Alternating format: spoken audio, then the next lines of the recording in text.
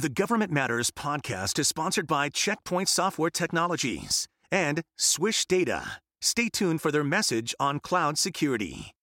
From Washington, D.C. and around the world, this is Government Matters with Francis Rose. Thanks for watching Government Matters, the only show covering the latest news, trends, and topics that matter to the business of government. I'm your host, Francis Rose.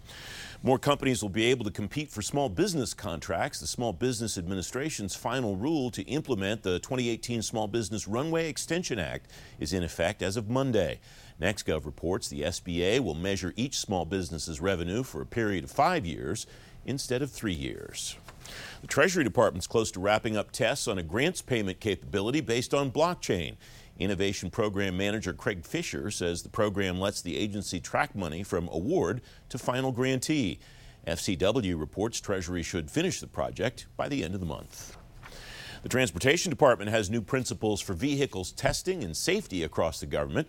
The agency says its top 3 interests are protecting users and communities, promoting efficient markets, and facilitating coordinated efforts. FedScoop reports more than 80 companies test automated vehicles now.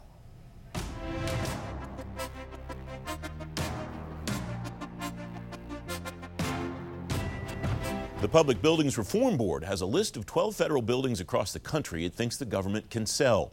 The goal is to save money on operating costs. Angela Styles is on the Public Buildings Reform Board, partner at Aiken Gump, and Adam Bodner is the executive director of the board. Folks, thanks very much for coming on the program. It's great to see you. Angela, I'll start with you.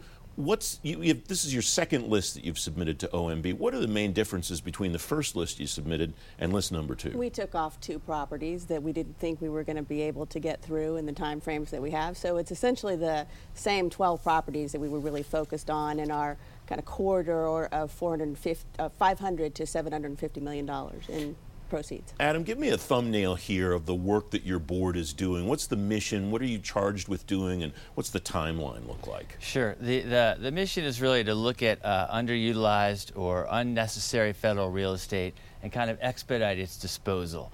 And the law that set us up, the Federal Assets Sale and Transfer Act, gave us some authorities, or gave the government some authorities that it doesn't typically have. And so it enables us to kind of go, I'll quote, straight to sale with some of the properties rather than through the normal federal disposal process. And I think it's nice because it also gives us some authority to start reforming, starting to transform how we manage the whole federal portfolio of both owned properties and leased properties. And, we're able to develop recommendations for both managing the properties as well as getting these to sale quickly and, getting some proceeds back and some win-wins for the federal government and the local communities where some of these buildings are. Yeah, when you were in the program talking about this the last time, Angela, that's what struck me about this effort is that it strikes me there's both a short-term and a long-term view here. The short-term view is this list that we could work on today. The long-term view is overall, what does the process look like, what does the portfolio look like, and what should it look like, and how do you get from one to the other? Am I reading that right? That's exactly right. And so the first list of 12 properties will give us proceeds to actually help us transform the process going forward and to sell and redevelop and to really take different approaches, with Adam and our staff and working with all of the federal agencies to really make this look and feel and be different for the federal workers too. Better space. Let's not have you in a building that's not earthquake proof and that has asbestos in it. What do you see as the long-term job of the agencies to help you do what you need to do, Adam? I think we're going to have I'd like to think it's going to be a really symbiotic relationship where we can leverage the work we did, the first tranche of properties and the money we earn from that to help do consolidation planning and programs for them to help them relocate to better facilities. And so the more they can help us and come up with the strategic plans and the consolidation planning, we can then use our authorities and kind of turn those into reality. Give me some examples of the 12 buildings that are on this list. A perfect example is in Laguna Niguel, California. There's an old building that is not earthquake proof and that has asbestos in it. You've got USCIS, Department of Homeland Security folks in there. They need a new building. It's on 90 acres in the middle of Laguna Niguel. we need to sell that. We need to figure out a new place for these people, new building, new location in the same city, because the city wants, those federal employees, and they want to be there too. So, it will be transformational for them. That's an interesting selection, because I know that area well, having lived in Laguna Niguel in the early 90s. 90 acres there is tremendously valuable to the federal government, because the place that I lived in, Laguna Niguel, was 2 miles from the beach.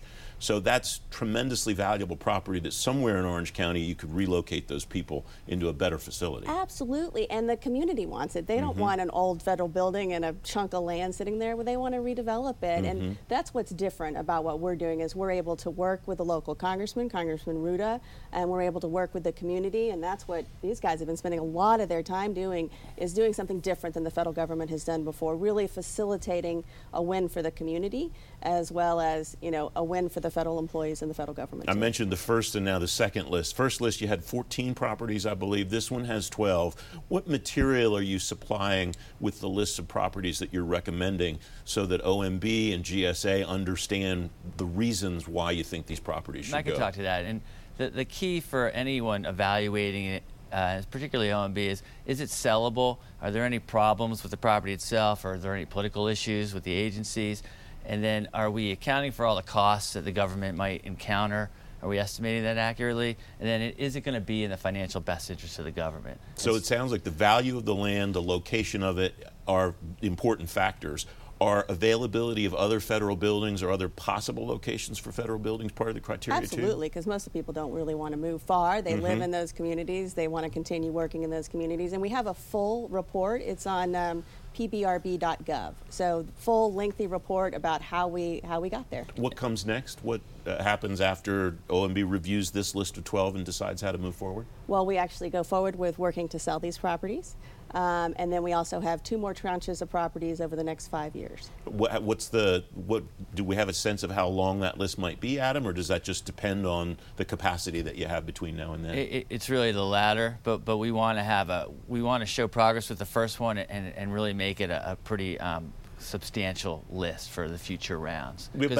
Sorry. There's a lot of capability and out there. There's a lot of possibilities. And that's where I wanted to finish. We have about a minute left. What do you think the potential scope of your work will be when it's all finished? Either one of you can take that one. Well, our statute has us, around $7 billion plus in sales, but I think it's transformational. I really think this, by being an independent federal agency, we're just able to work with the agencies, members of Congress, local communities, to come up with the best solution where nobody's had that mission. There's no agency that's really had that mission before. You see that as well? I do, and if you have sort of a true revolving fund with the proceeds that you make, the possibilities for future consolidations and improvements in the federal workspace is limitless. Adam and Angela, thanks both very much. Great to have you. Thank you very much. Up next, a new year and new trends in contracting. Straight ahead on Government Matters, driving change all across the government. You're watching WJLA 24/7 News.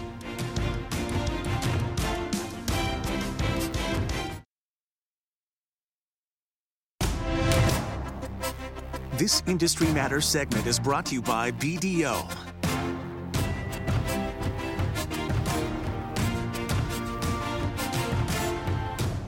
Federal agencies spent more on services in fiscal year 2019 than they ever have before, and that trend is likely to continue through fiscal 2020 and beyond. Toni Townes-Whitley is president of U.S. Regulated Industries at Microsoft. Toni, welcome, and thanks for coming on the program. I imagine one of the trends that you're going to be seeing in 2020 and beyond is work on JEDI, which is really a big win for you and your team. What are the big trends, though, that you're seeing across government? Well, it's good to see you again. And Thank yes, you. a lot's happened since I was here with you before about a year ago, Francis. Yeah, so first of all, we're deeply excited about and totally committed to Department of Defense and bringing that technology, particularly in the current geopolitical environment, to sort of our service members, male and female. But what we're seeing in terms of trends is, and I would compliment DoD as an agency, and there are many others, is what we would call a trend towards tech intensity, defined as both the ability to quickly acquire state-of-the-art technology, which we think is going to be critical going forward, as well as the ability to build digital capability that's unique for the specific agency or mission, right? So you've got to be able to acquire quickly and build. And then we put that in Microsoft in a sort of an equation that says that adoption times capability to the power of trust. How do you build trust in the technology? How do you ensure that it doesn't challenge any security posture? How do you ensure that you've got individuals that know how to use the technology correctly? So it's really this that we see agencies adopting. About a year ago, we did a study of tech adoption across government. And really the three findings were, it is very difficult for agencies to keep up with the pace of technology, how many things change and are introduced in emerging technologies. It's difficult to get the understanding and competency of what they're acquiring. How do I understand artificial intelligence versus Internet of Things? And then really the third was, how do they have mechanisms to collaborate with industry in an appropriate way that are not always competitive, but help them learn and engage and shape better RFPs and procurements? And so we're working on all those fronts, quite frankly, to engage. I want to come back to that mechanisms one in particular, but I mentioned that, or I note that you use the words ability to quickly acquire. It sounds like you have a little bit more confidence than a lot of people do in the department's ability, rather than just calling it a desire to do that. That's kind of where a lot of people see the department. Yeah, well, I mean, I think and I can name agencies, not only Department of Defense, but across the federal government, that are really trying to lean in and understand and they're bringing, if you would say, you can almost look at a critical success factor for a good procurement, bringing multiple disciplines to the table, from the mission, from the tech side, engaging. We did this with the IRS just recently. We had deep workshops on trying to understand not only a lift and shift kind of culture, but looking at the art of the possible, because that's really the requirement of tech providers. Not just lift and shift or selling updates, but what's the art of the possible? How do we go forward? And getting more folks engaged in that early so that you can shape, and really, quite frankly, not trying to dictate an outcome in a procurement, really focusing on, hey, here's our mission, let's learn together. And that's the environment that we think produces the best for both sides. What you're getting at is really the core difference in what I see in procurement between today and, say, 10 years ago, which was, especially in information technology, but not exclusively, the agencies didn't even always know in those meetings what questions to ask. Exactly. Now I hear from you and many others across industry, agencies know what they need and they know what they need to ask, and they're seeking the right answers, I guess. I think it's improving, and look, there's a role for big technology to play as well. We need to educate as best we can in a if you will, procurement environment, what's out there. For example, Microsoft runs an AI for business school, just for leaders in government to understand what is AI, how is it evolving, what are the risks, what are the opportunities, and others are in this space trying to educate. Look, I think the other piece is procurements have to be if you will, designed with outcomes in mind. And then you have to give the private sector the opportunity to show and display all that they have within their portfolio. Finally, security is a big concern. So as you know, certification, security, government's trying to balance the opportunity with the security constraints that they have. And this is where, companies that like mine that invest $1 billion a year on cyber, we have to demonstrate through certifications and compliance that we can meet those. And I think that's got to be a continuing part of procurement going forward. So we'll go back then to that conversation about mechanisms to communicate the kind of information that you just talked about. Yeah. What's the government doing well at providing those mechanisms? What is government not doing as well as they maybe could? And what can you do from your side to facilitate that transfer of information that maybe you're not as a company or you as part of the industry that serves government can do better? Yeah. So first, let's start with what's government doing sort of well with those mechanisms. I'll get a couple examples. I look at the VA and access to care, which is basically an online tool that they were looking to procure to give veterans the opportunity to understand wait time at a hospital, what are the best facilities. They literally gave a full understanding and scope of what they were looking as an outcome to the community for us to all engage and ask lots of questions and engage ahead of the procurement. Now Microsoft is providing that capability, but it was the collaboration up front and creating that in the procurement cycle, a collaboration up front. Then I look at sort of the Department of Interior with their drone program, just phenomenally interesting in the research side on what you can do in terms of not only drone data capture, but then the opportunity on the back end to say, how do you visualize that data in a way that drives efficient decision making? They didn't just look at the first part of the problem, they looked all the way through data capture, and they really influenced and really pushed for open source, open AIs, all these kinds of capabilities. I think when the government looks to procure not only a technology, they want to know, are you bringing partners? What kind of ecosystem are you bringing? They want to know, do you meet my security compliance requirements? They want that to be really front and center. They also want to know that you're interested in the long game. And where agencies do this well, we seem to show up better. On the side of private sector, we too, beyond just educating about our capability, we've got to provide many more options. For us, it's open APIs and open source. For us, it's things like a data center exchange, a turnkey opportunity for the government to not necessarily focus on data center, but a turnkey opportunity to fully lease a data center. These are sort of a la carte menu options that we've got to be able to provide government so they don't have to be experts in every specific field of technology. That's our day job. That shouldn't have to be theirs. Toni Townes-Whitley, a lot more I'd love to cover. We're out of time. Thanks for coming on. Thanks so much, Francis. Up next, unintended consequences for acquisitions at the Pentagon. Straight ahead on Government Matters, what's moving the timeline and the trend line. Don't forget, if you miss an episode of Government Matters, you can find it on our website, govmatters.tv. We'll be right back.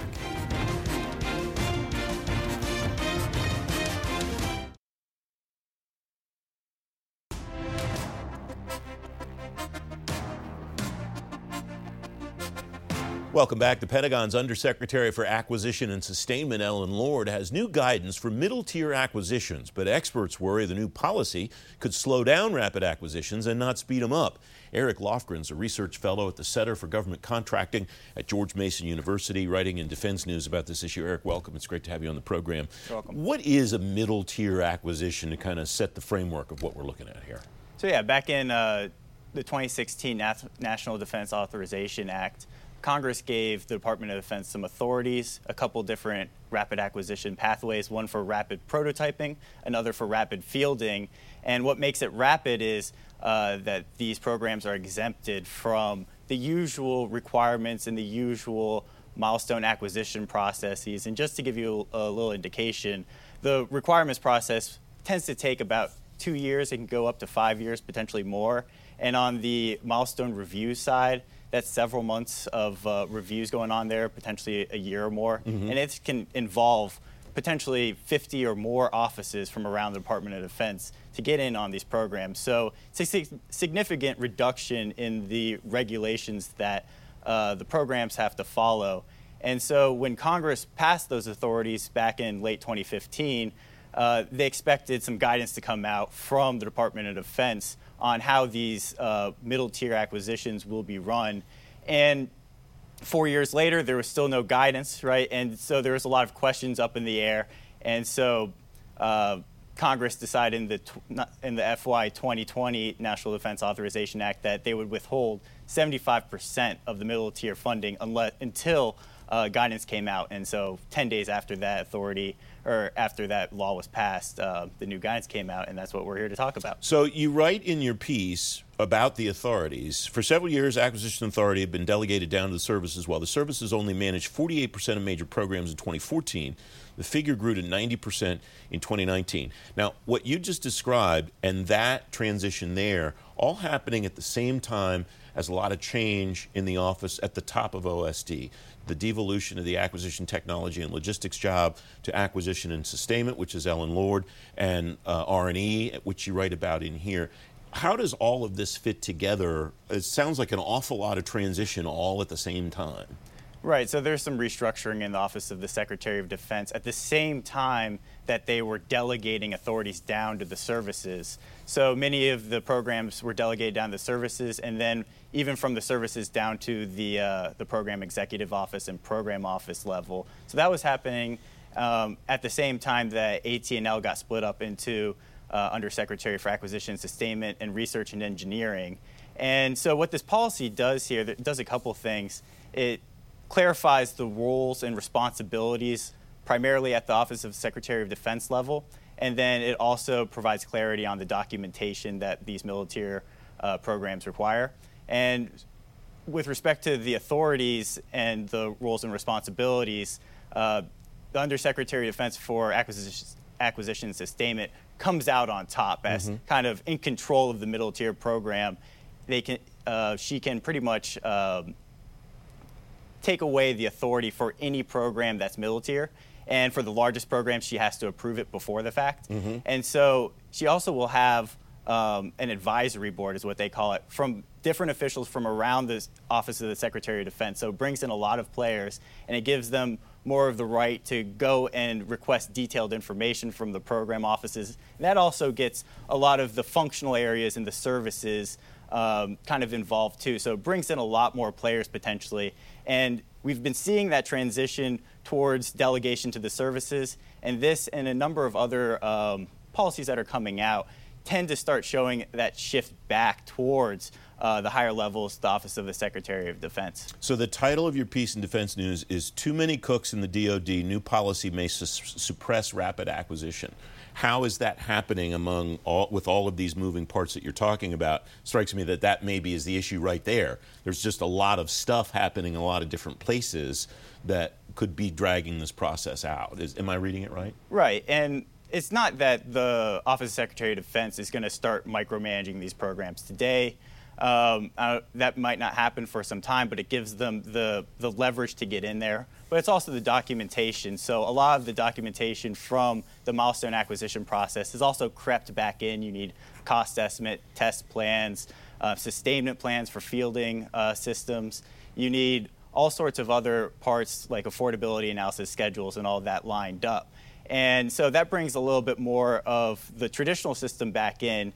And even on the requirements front, the services have to create a new process for requirements for approval within 6 months.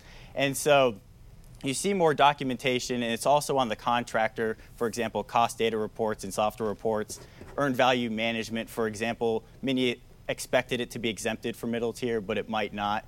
So that brings in some more of these processes back in. And one of the really big things I would like to highlight here is that back in 2016 NDAA, Congress actually didn't just address the requirements and milestone acquisition process.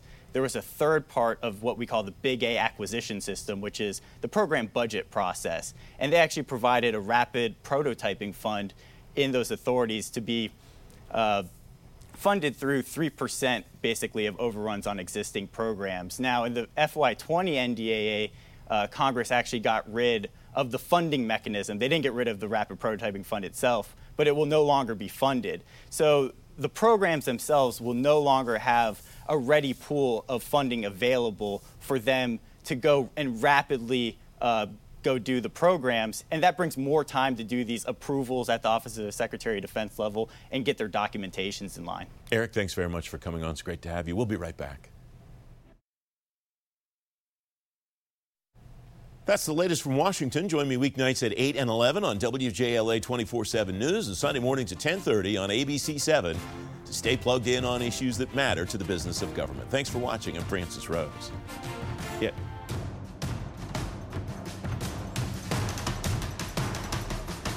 The Government Matters podcast is sponsored by Checkpoint Software Technologies and Swish Data, presenting this message on cloud security.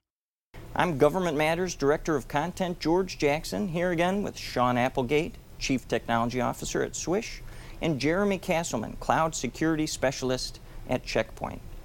Sean, give our listeners some best practices for achieving a consistent security posture in the public cloud. Absolutely. So in public cloud, we have many different cloud providers. They have different security controls and mechanisms.